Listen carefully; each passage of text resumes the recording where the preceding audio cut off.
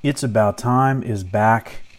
I don't know for how long, but we are back. The Washington Nationals are World Series champions, and I could not stay away from the microphone. Believe it or not, the last podcast that we recorded was May 23rd. The Nationals had just been swept by the New York Mets, and the title of the podcast was Matt Williams 2.0. In that podcast, I, Nate, called for Davey Martinez to be fired. I had been a huge Davey Martinez supporter up until that point, but that 4-game series broke me. I called for him to be fired. I took a break from the podcast. The Nats started winning. I didn't want to jinx it. I'm very superstitious. The season is over. I have a lot of thoughts. I say, let's jump right into it. Because our Nats are World Series champions. We've waited a long time to say that. And I had a blast this October. And there's a lot I want to discuss. I'm going to start with, first of all, welcome to everybody that's listening. Thank you for going on this ride with me. I got a lot that I just want to get out. And, you can let us know how you feel. On Twitter, it's About Time, ITS, About Time, DC1 on Twitter. Let us know what you're thinking. We're always glad to hear from you guys. The Twitter account stayed active for the rest of the season. I was live tweeting during games, during the postseason as well. But I didn't want to jinx. I stopped. You can check it. I stopped recording May 23rd. The Nats famously 19-31 and 10 games out of first place, and now World Series champions. I'm not going to take credit for it. I'm just saying it happened to coincide that way. So it's the first World Series in this franchise's history, the first World Series in D.C. since 1924. How did it feel? I'm not really sure it's sunken in yet for me. I know that sounds weird. It's November 1st. They won 2 nights ago. But it was a bit surreal. It happened so quickly, too, in the 7th inning of Game 7. The Rendon home run, the Soto walk, the Kendrick homer, and then the last 3 innings offensively for Houston, they just seemed to fly by. Patrick Corbin, very little issue, and then Hudson, a clean 9th. I mean, it was something we hadn't really seen all year, but the Nats bullpen did not blow a lead in the 7th inning or later in the entire postseason, something they did routinely during the regular season. They did not do that during the postseason. To me, that's the number one reason that they're the World Series champions in 2019. My first thought, before I get into all my thoughts, but my first thought is I'm really going to miss this team. This iteration of the team. Adding Gerardo Parra, Asdrubal Cabrera, just the sheer joy that they have had. This was probably the most fun I've had in my life watching baseball. I'm not saying it's not going to be fun in years to come, but this was a unique team, a team that I'll remember for the rest of my life. And that was actually one of my first thoughts as the game ended, and I stayed up until almost 4 a.m. I watched all the coverage on FS1. I recorded the coverage on MLB Network, then I switched over to that. Couldn't get enough of that. I've rewatched that probably 3 times. But my first thought was I'm going to miss these guys because they caught lightning in a bottle. It's not to say it can't happen again, but I'm really going to miss these guys. And this was just so much fun. The wild card game feels like it was a year ago. It doesn't feel like it was just over a month ago. All of it has been amazing, and we're going to see a lot of the same cast of characters next year. Some of the guys will sadly leave, and that we have all off season to talk about that. But I'm going to miss this team, and that was my first thought. So, but one of the first things I thought about when I sat down to record this podcast was, what made this so special? And the first thing I thought of was, well, where did we come from? And I'm not talking about 2012, 2014, 2016, 2017. I'm not talking about those years. I mean, we'll get to those, towards the end of the podcast. But I meant this year, because this year was really the tale of two seasons. It was the tale of opening day through May 23rd, and then it was May 24th through October 30th. So for me, I went back and I looked, and you look at the first 50 games of the season. The first thought I had, Tuesday, April 2nd, it was a home game against Philadelphia. Bryce Harper's return to D.C. There was so much national hype. And I remember thinking before the game, I even said it in a podcast after the game, I was so ready for that series to end so that we could just get to regular baseball. But that game was a throwback of sorts. It was an 8-2 loss to Philly. Bryce hits a home run into the upper tank in right field. He goes 3 for 5 with 3 RBIs. Massive bat flip towards the Nats dugout after he hits the home run. Runs out to right field and does that hair flip bow that he did. And it just felt, it was a throwback. It reminded me of pre-2012 Nationals-Phillies matchups at Nats Park when they dubbed it Citizens Bank Park South. I remember being at a bunch of those games, 2009, 10, 11. It was miserable. You know, remember, I don't know if some of you remember 2012, they did a Take Back the Park every time Philly came to the park to make sure there were enough Nats fans in attendance. And that just felt like, you know, everything that the Nats had accomplished from 2012 through 2018, the 4 division titles, you know, the 4 playoff appearances, you know, Max Scherzer winning 2 Cy Youngs. It felt like all of that was for nothing in that one game. And in that game, you know, Max went 5 innings and he burned himself out through 5. Bullpen ends up gives up 6 runs in 4 innings. It was just a miserable game. And it just did not start the season off well. You know, Trey Turner gets hurt. All of those things. It just was an ugly start to the season. Then you fast forward to that 4-game series against the Mets. And we can talk about it now because we're World Series champions. But from Monday, May 20th through Thursday, May 23rd, up in Flushing, New York, 4-game sweep to the Mets. The last 3 games of that series are lost by the bullpen. Every move that Davey Martinez made to his bullpen in that series did not work. May 21st, the Mets walk off in the 9th. Ahmed Rosario hits a ground ball to single, basically. It was called an infield single to shortstop, drove in the winning run. There were 2 outs.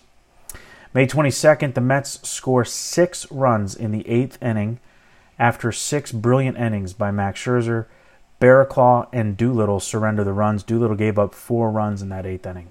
On May 23rd, which was that Thursday, was a day game, the Nats were down 3-1 and they scored 3 runs in the top of the 8th to take a 4-3 lead. Davey brings in Wander Suero, who gives up 3 runs in the bottom of the 8th, and the Nats lose 6-4. And that was when everybody went, Davey's going to get fired when he gets off the plane in D.C. That Friday, the team looked, they really did outwardly look like a ship without a rudder. And at the start of play on May 24th, Friday, May 24th, the Nats, which has been covered ad nauseum by TBS, Fox, MLB Network, they were famously 19-31. They were 12 games under 500. They trailed the Phillies by 10 games and Atlanta by 8.5. They had the 4th worst record in all of baseball through the first 50 games of the season. And I, along with a lot of other people, were calling for Davey to be fired. There were newspaper articles saying we should, when I say we, the Nationals should trade Scherzer. They should trade all of their assets and basically tear it down and start a rebuild. Scherzer, Rendon, because this team's window, according to them, had closed. And what it felt like at the time, if some of you can remember, what it felt like was that the 2012 through 2018 Nationals were dead. And that window that we had from 2012 to 2018, where every year you feel like you can win the World Series, that window was closed.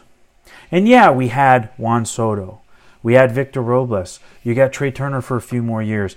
But you also had, they were the oldest team in baseball. You had some high-priced veterans that you needed to try to unload and rebuild around your young guys, according to a lot of the quote-unquote experts. The idea, and this was something that was kicked around, of trading Max Scherzer, and there were teams interested. He was tied a lot to the New York Yankees, who could have used him, to be honest. It was a tough time to be a Nats fan because you felt like the season was lost. You felt like, what are we going to do for the next 5 months? And you really looked at it. 12 games under 500. You're trying to claw back just by the All-Star break to be in contention. And the Phillies, remember the Phillies at this time, 10 games up on the Nats. They were 8 games over 500 at 29-21. They looked unstoppable. I mean, if you really looked at them, you knew they had pitching concerns, not just starting pitching concerns, but relief pitching concerns. But their offense looked like a juggernaut. When they had McCutchen and Gene Segura, Bryce Harper and Rhys Hoskins in that top 4, and then JT Realmuto, they looked like a murderer's row, and they played like it through the first 50-ish games of the season. And then Bryce and Rhys Hoskins fell off a cliff. Andrew McCutchen got hurt, and the team was never the same. They finished the season just barely over 500, and Gabe Kapler, or I think right at 500, and Gabe Kapler gets fired. But at the time, May 24th, I mean, you're a third of the way through the season, they looked like the class of the National League East. And they look like a juggernaut offensively. They look like a team that no pitcher could get through twice, let alone 3 times. That's what it felt like on May 24th. And then you had the Braves, who at the time were just kind of plodding along. They were a game and a half behind the Phillies. They actually took off along with the Nats, which is why the Nats never really caught them. They took off with the Nats, and they left the rest of the division in the dust. But at that time, it just felt hopeless. It really felt hopeless. If you came to any of us, diehard Nats fans, May 24th, May 30th, whenever, and said you're going to host the wild card game, we would have been in disbelief. Really, would have been in disbelief. So that's where we came from, which is why it feels so special now and somewhat still hasn't sunken in. It just feels surreal. It really, to me, it feels very surreal. The parade is tomorrow. I can't wait to watch that.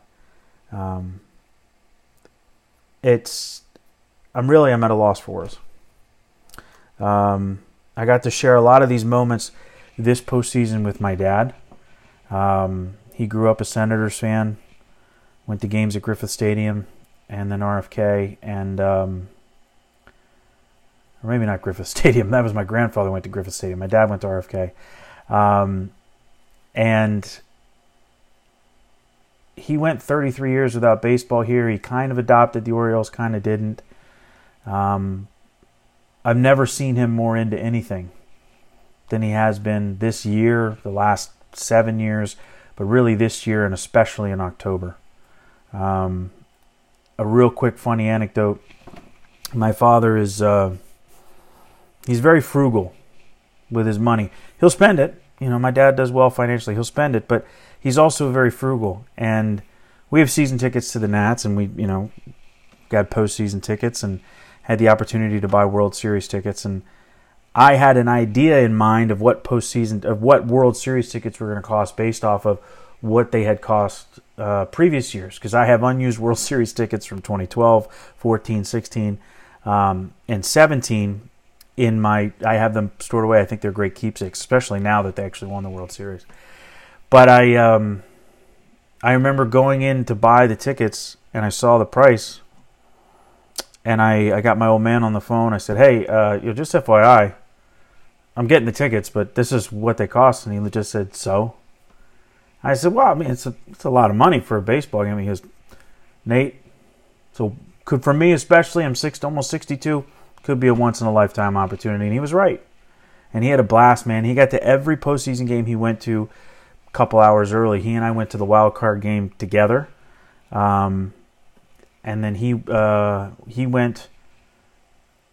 we went separately to the NLDS, NLCS, and to the World Series. But we got to watch some games together on TV as well. And it was a great moment. I think it's really going to be great for the Nationals fan base. not just the older people, but this is how, when you haven't had baseball for a couple generations, you build a fan base. My kids are into the Nats. They're 5 and 4. My son told me on Wednesday, he said, Max Scherzer's pitching. Juan Soto, he took my rally towel from the World Series Game 5, was ripping it around.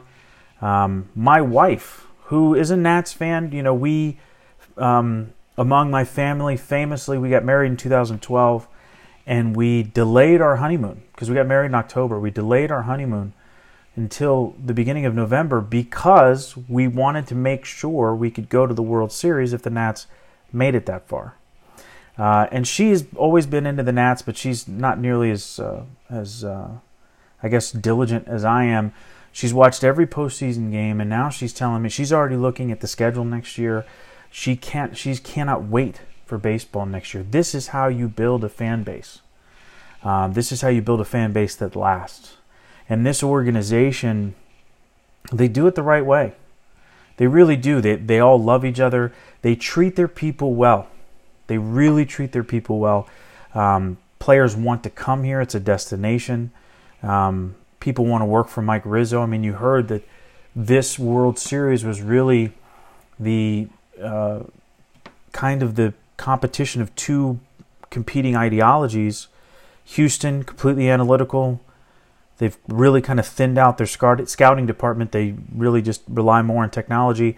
Mike Rizzo is a scout. I mean, he's a scout at heart. His dad was a scout. And that's, he uses people expertise over technology. I mean, he uses technology, don't get me wrong, but he also incorporates the scouting side of it. And the Nats, of course, the oldest team in baseball this year. You look at the over 30 guys that made major contributions to this team. I mean, where would this team be without Max Scherzer, without Anibal Sanchez, without Kurt Suzuki, without Asdrubal Cabrera, Yan Gomes? The list goes on and on. You could throw in Fernando Rodney. As much as some of you may not be fans of Fernando Rodney, I mean, the guy got some big outs for the Nats at 42 years old this year. The Nats showed, Howie Kendrick also, by the way, NLCS MVP, Howie Kendrick at 36 years old. They showed that these players that the Nats were able to get off of the quote-unquote scrap heap can still contribute and make huge contributions. I mean, who had Asdrubal Cabrera starting games in the playoffs for the Nats in July? It was unbelievable. I mean, you look at the acquisitions or trades that Mike Rizzo made to improve this team. You look at three key ones. He gets Gerardo Parra for nothing as a free agent from the Giants. The Giants are paying his salary, so the Nats are basically getting him for nothing. They trade for Daniel Hudson. They don't give up much for him.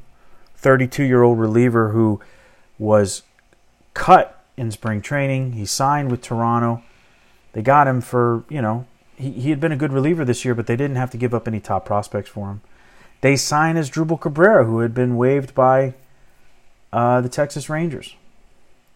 And all those three guys, I mean, could you imagine this team making the playoffs without those three guys? And they cost the Nats nothing. And they were guys that were considered to be on the scrap heap, the over 30, useless guys now, the guys that were beyond their prime. And I think the Nats, they won one for the old school. And I think they showed that, as Ryan Zimmerman said after the Game 7, he said, you can't put a price on leadership and on team chemistry, and it's not something that can be measured with an algorithm. And that's 100% true. And I give a lot of credit to Mike Rizzo for the way he built this team, the way that he stuck to his guns. And I give a ton of credit also to Dave Martinez, the way he held this team together. To a man, almost every single person that was interviewed when they were asked how they came back from being 12 games under 500, to a man, it all started with Dave Martinez and the fact that he stayed the same throughout, never placed any blame. I mean, look at all these mantras we have now. Go 1-0 today. Finish the fight. That's Dave Martinez. And he put his stamp on this Nationals team. And he's also a huge reason why the Nationals are the 2019 World Series champions. So let's get to the postseason. Some of my stories from the postseason, and some of these are obvious, but some of the things that my big takeaways from the postseason. First of all, the Nats were trailing in all of the winner-take-all games. You talk about the wild card game, Game 5 of the NLDS, Game 7 of the World Series. Kind of fits with the way they, backs to the wall all year, left for dead, etc., etc. Wild card game, they're down 3-1. Have runners on first and third after Michael A. Taylor gets hit in the wrist with a ball, and then they challenge it. I mean, that was, that could have gone either way.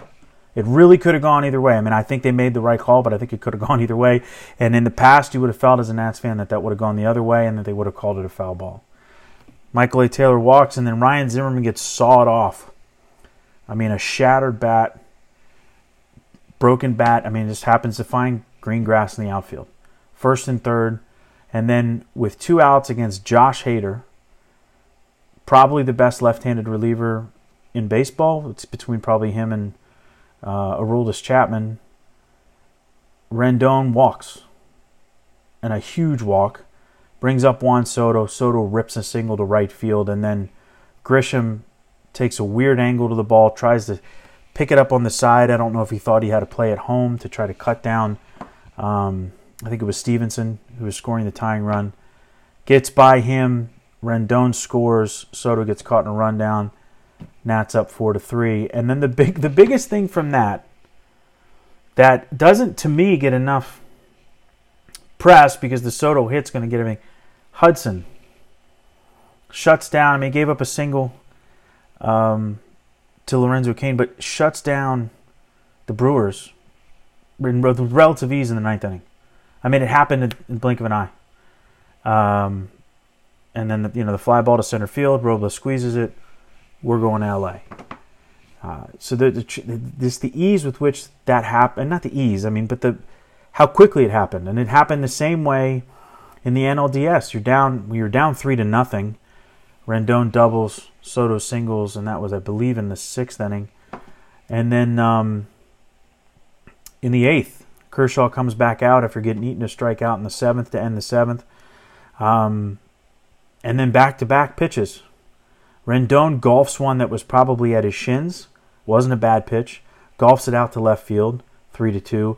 And then Soto just gets out in front of one and absolutely demolishes it to right center field. And then just like that, it's 3-3. And people immediately fast forward to the Howie Kendrick grand slam in the 10th inning, but it took a lot to get to that 10th inning. I mean, Hudson had to escape a jam in the 9th. I mean, Will Smith hits, was it Will Smith? I keep want to say Will Smith. The rookie for the Dodgers, right-handed rookie, scorches a ball to deep right field. Eaton's on the warning track with 1 out. The Dodgers are pouring out of the dugout like they just won the game. And he makes the catch. I mean, it was a stressful couple of innings to get to that 10th inning. And then that 10th inning, it was Eaton with a good walk. Rendon scorches a double that I was surprised didn't get out of the ballpark. They intentionally walk Soto, and this is where, I mean, we're not going to get into managerial decisions. I don't know why, though, Dave Roberts doesn't go to Kenley Jansen. Bases loaded, he leaves Joe Kelly in, and a hit that we will remember forever, although Howie outshined himself in Game 7 of the World Series, the grand slam to put the Nats up for good in Game 5. And then you go to Game 7 of the World Series. I mean, you're down 2-0. The Rendon solo shot kind of breaks the seal. Soto walks. Hinch pulls Greinke. And then Howie goes opposite field off the foul pole. Soto and Eaton tack on runs late. They make it a 6-2 finish. And Corbin and Hudson kind of close it out with very little drama by the Astros. Corbin and Huddy's combined for a scoreless 4 innings to close out the World Series against one of the best offenses in all of baseball. So the trailing and the winner-take-all games, and then the ease in which the offense took the lead, and then the pitching just shut everything down, no concerns. In those games, and it goes with the fact that the Nats didn't blow a lead in the 7th inning or later in the entire postseason. In those games, the Nats were behind. They took the lead. They never gave the lead back. And that's the reason they're World Series champions. Timely hitting and really good relief pitching from the guys that they brought in. To go along with that, another storyline for me that really sticks out and is something that I didn't think was sustainable throughout the whole playoffs. But it ended up, they got lucky. Not lucky. Lucky's the wrong word.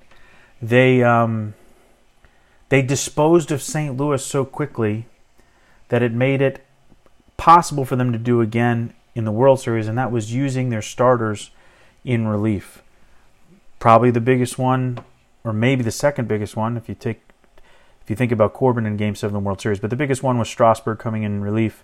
In the wild card game, Max went 5, gave up 3 runs. Strasburg, 3 scoreless with 4 Ks and only 2 hits. And then Max, Game 2 of the National League Division Series, the Nats are down 1-0. He comes in, 1 inning, just completely wipes out the Dodgers with 3 strikeouts. At that point, the Nats were only up 3-2. Corbin had multiple appearances out of the bullpen. I think he really earned his paycheck this postseason. His first relief appearance did not go well. It was in Game 3 of the National League Division Series. He had 6 earned runs in 2/3 of an inning, and this is where I think Davey deserves a lot of credit. He stuck with Corbin as kind of his swing guy for the whole series. I think he felt most comfortable using him out of the pen compared to Sanchez, and I don't think he felt very comfortable using Strasburg or Scherzer too much. He didn't want to burn those guys out. So in Game 5 of the NLDS, he brings Corbin back after really getting shelled in Game 3. Game 5, Corbin goes 1 1/3, no runs, 3 Ks, helps bridge that gap to the 10th inning when the Nats took the lead. Game 2 of the National League Championship Series, he came in, got a big out. Game 1 of the World Series, he went 1 inning and had 2 strikeouts. And then Game 7 of the World Series, 3 huge innings following Max Scherzer. He pitched the 6th, 7th, and 8th. He had 3 strikeouts, no runs, was hardly in any trouble. Really just, he calmed everything down, and along with Max Scherzer, gave the Nats a chance to win Game 7. Corbin was almost as big a hero in Game 7 to me as Max Scherzer and Howie Kendrick. I don't think I think he deserves that praise, and I think if you take the 6 runs that he gave up out of the equation, I think he had a very good postseason for the first time in his career in the postseason. Another huge acquisition by Mike Rizzo. That was kind of an obvious one, $140 million over 6 years, but he really stepped up. And he earned his stripes this year with the Nationals. Another storyline for me, unlikely heroes. Adam Eaton, first and foremost. He had .333 in the World Series with 2 home runs and 6 RBI. Anybody that saw that coming from Eaton, who I think is a fantastic player, but I didn't expect that kind of production out of him. Especially Trey Turner struggled a bit in the World Series. He had some timely hits, but he struggled a bit in the World Series. Eaton really picked it up, was on base a lot for Rendon and Soto. How about Michael A. Taylor? Had 12 at-bats in the National League Division Series after spending most of the season in the minor leagues. He had .333 in the Division Series against the Dodgers. He also had a big home run in Game 2 of the National League Championship Series. And nobody will soon forget, even though it was a 4-run game and there were 2 outs and nobody on base, 10th inning of the NLDS Game 5, the diving catch to seal the Nationals' first Division Series win in history, in this franchise's history, since they've gotten to Washington. The diving catch by Michael A. Taylor in LA. 2 others, unlikely heroes for me. Anibal Sanchez, his near no-hitter in Game 1 of the NLCS, set the tone for the entire series. Scherzer comes back the next night. He nearly throws a no-no through 7. And Strasburg, Game 3, filthy, almost unhittable. And then Corbin did his job after being given a 7-run lead in Game 4. And that swept the Cardinals. I mean, that series funny enough, is going to be an afterthought compared to the World Series, compared to Game 5 in the NLDS and the wildcard game. The NLCS was a breeze for the Nats. They were the better team by far. They were playing better baseball. They shut down the Cardinals. They played better defense. They pitched better. They hit better. I mean, they were just far and away the better team in that series. But Anibal Sanchez set the tone for that series. And then Daniel Hudson, the late season pickup, got him right at the trade deadline, 32 years old, twice has had Tommy John surgery, gave up no runs in the wild card game, no runs in the entire NLDS, and 0 runs in the entire NLCS. He had 6 appearances. He had 4 saves in those rounds. He did give up some runs in the World Series, but he did also close out Game 7 of the World Series. He was as cold as ice for the Nats. I mean, he was locked. He locked them down. And his story in Game 1 of the NLCS, where he went home to be with his wife, who was having their child, and he caught a lot of crap from people online, which I think is disgusting. He was a huge addition for the Nats, and really, to me, still, it was. I did not expect him to go the first 3 rounds of the playoffs, wild card, division series, and championship series, giving up 0 runs in 6 appearances with 4 saves. He was huge for the Nats. The Nats had a lot of heroes in this World Series run, and none of them will be forgotten for a long time by Nats fans like me, DC sports fans. I mean, this team will live on. A lot like the first Super Bowl team for the Redskins, John Riggins. Those guys still don't have to buy a meal in DC. The Caps team that won it all, they're still playing. And this Nats team, they all belong in the same group. They really do. They captured this region's heart, and they did everything the right way, and they had so much fun doing it. So my final thoughts on the whole thing, I'm over 30 minutes now, and I'm sure you guys are getting a little bit tired of hearing me talk, but my final thoughts: we as a fan base, we went through heartbreak in 2012, 2014, 2016, and 2017. I was at the 3 Game 5s. Game 5 in 2012 may be, to this day, the worst sporting the feeling I've ever had at a sporting event in my life. It really might be. I mean, it's worse to me than what happened against Seattle, the Redskins against Seattle when RG3 went down. They went up 14-0, and then they lost the wild card game. To me, the highest of highs the night before with the Jason Worth home run, to the lowest of lows, giving up 4 runs in the 9th inning, blowing a 6-0 lead. That game, when they went up 6-0, it felt like it was a coronation for the Nats, and it ended in heartbreak. And then 2014, the Jordan Zimmerman game, where he was pulled famously by Matt Williams. The mismanagement of the bullpen by Matt Williams, losing in 4 games to the Giants. 2016, the hard-fought 5-game series against the Dodgers. Max Scherzer gives up 1, and I think it was, 6 innings. And then the Nats really couldn't do anything against the Dodgers bullpen. And then 2017, the weirdest, craziest Game 5 I've ever been to in my life. Max Scherzer comes in.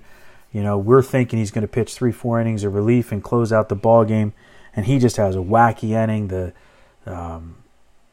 drop third strike, the ball where the bat hit the catcher on the backswing, ball should have been dead. All of those things, heartbreak.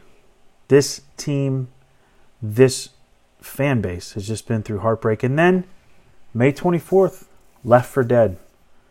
This is probably, I don't think, Tom Boswell said it in the Washington Post. I agree with him. It's probably the most improbable run in Major League Baseball history.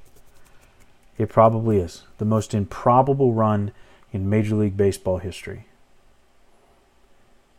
To me, the saddest thing is that this version of this team, these 25 guys, they're done playing baseball.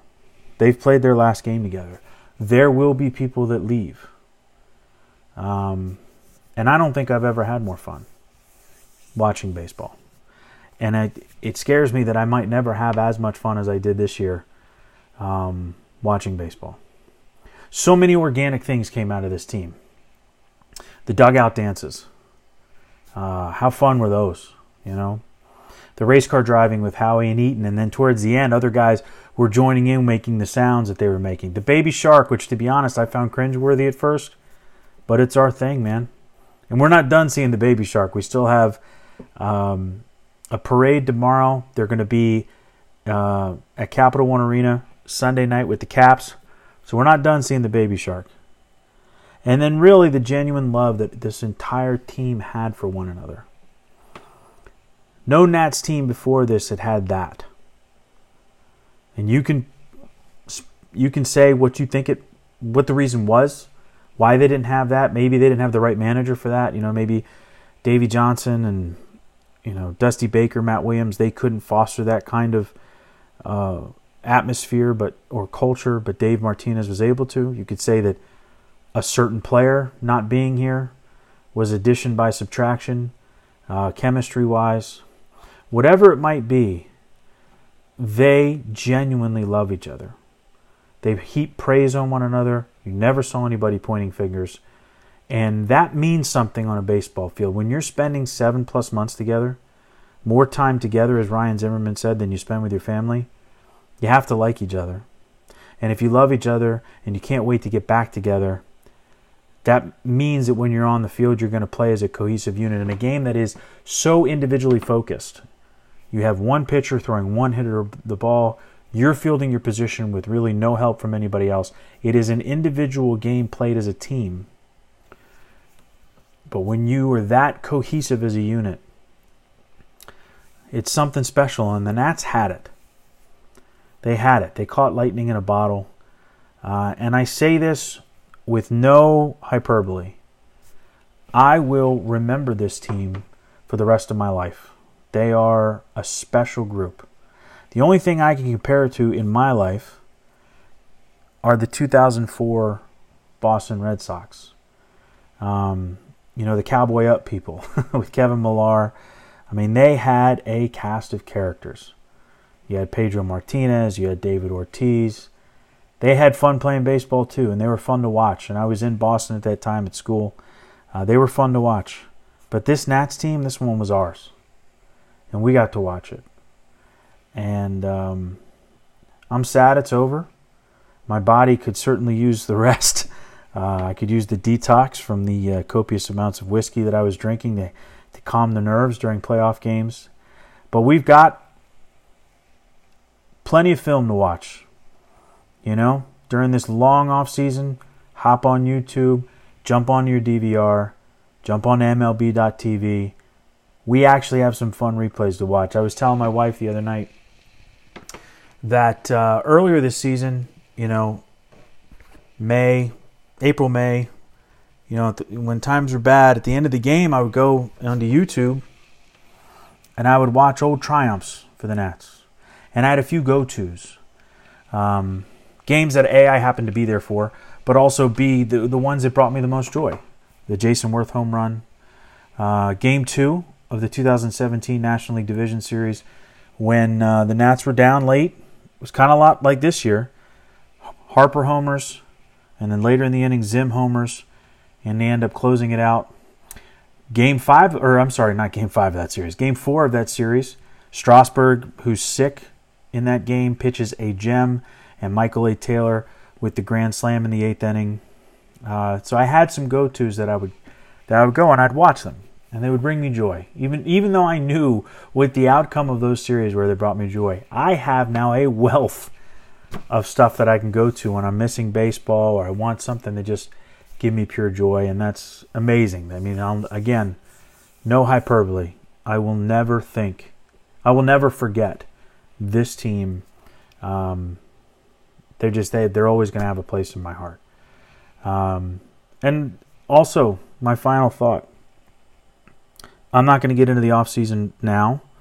I think I'll be back again to record another podcast. I think now that the season's over, and I won't feel like I wanted to jump in at the end of in September. At one point, I even put out on Twitter I was going to do like a mini podcast after each game, starting, mid-August or late August, and I just decided against it because really I am superstitious and I didn't want to jinx them. I hadn't recorded one, and you can go check since May 23rd. But I don't think that this team's window is closed. I think that they have still fantastic young talent.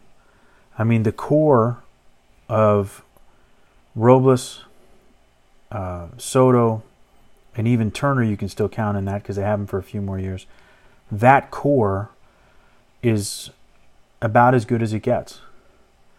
And then your pitching staff, I don't think Strasburg's going anywhere. I think he's going to get more money from the Nats, but I don't think he's going anywhere. You still have 2 more years of Corbin, Strasburg, and Scherzer. You have another year of Corbin, Strasburg, Scherzer, and Sanchez. Joe Ross has looked like good. He is a viable 5th starter. Eric Fetty took strides last year. Team's in good hands. Hopefully Mike Rizzo makes some better decisions with the bullpen to start the season. He did a great job in the middle of the season. But even I thought the decisions he made last year were great at the start. The Barraclough and Rosenthal signings, trade and signing. But I don't think this team's window's closed, and I think that we're going to have a fun season next year. I do think that season will pale in comparison to this season because you'll never forget your first time. And it was one for the ages. And one last thing, not that they'll ever listen to this, but to Charlie Slows and to Dave Jagler, you guys are phenomenal. You really are. You're phenomenal. Listening to you is like it's like my childhood. I used to listen to games all the time on the radio when I was laying in bed. You guys, to me, there's nobody better than you guys on the radio. Your calls will go down in Nats history. Dave Jagler calling Howie Kendrick's grand slam. Charlie Slows calling the final out of Game 7 of the World Series. Slows also called the big Juan Soto hit in the wild card game. But you guys are phenomenal. So, Charlie Slows, Dave Jagler, you guys are amazing. And I can't wait to listen to you for years to come. And until next time, Nats fans, I thank you guys for listening. What a ride it's been.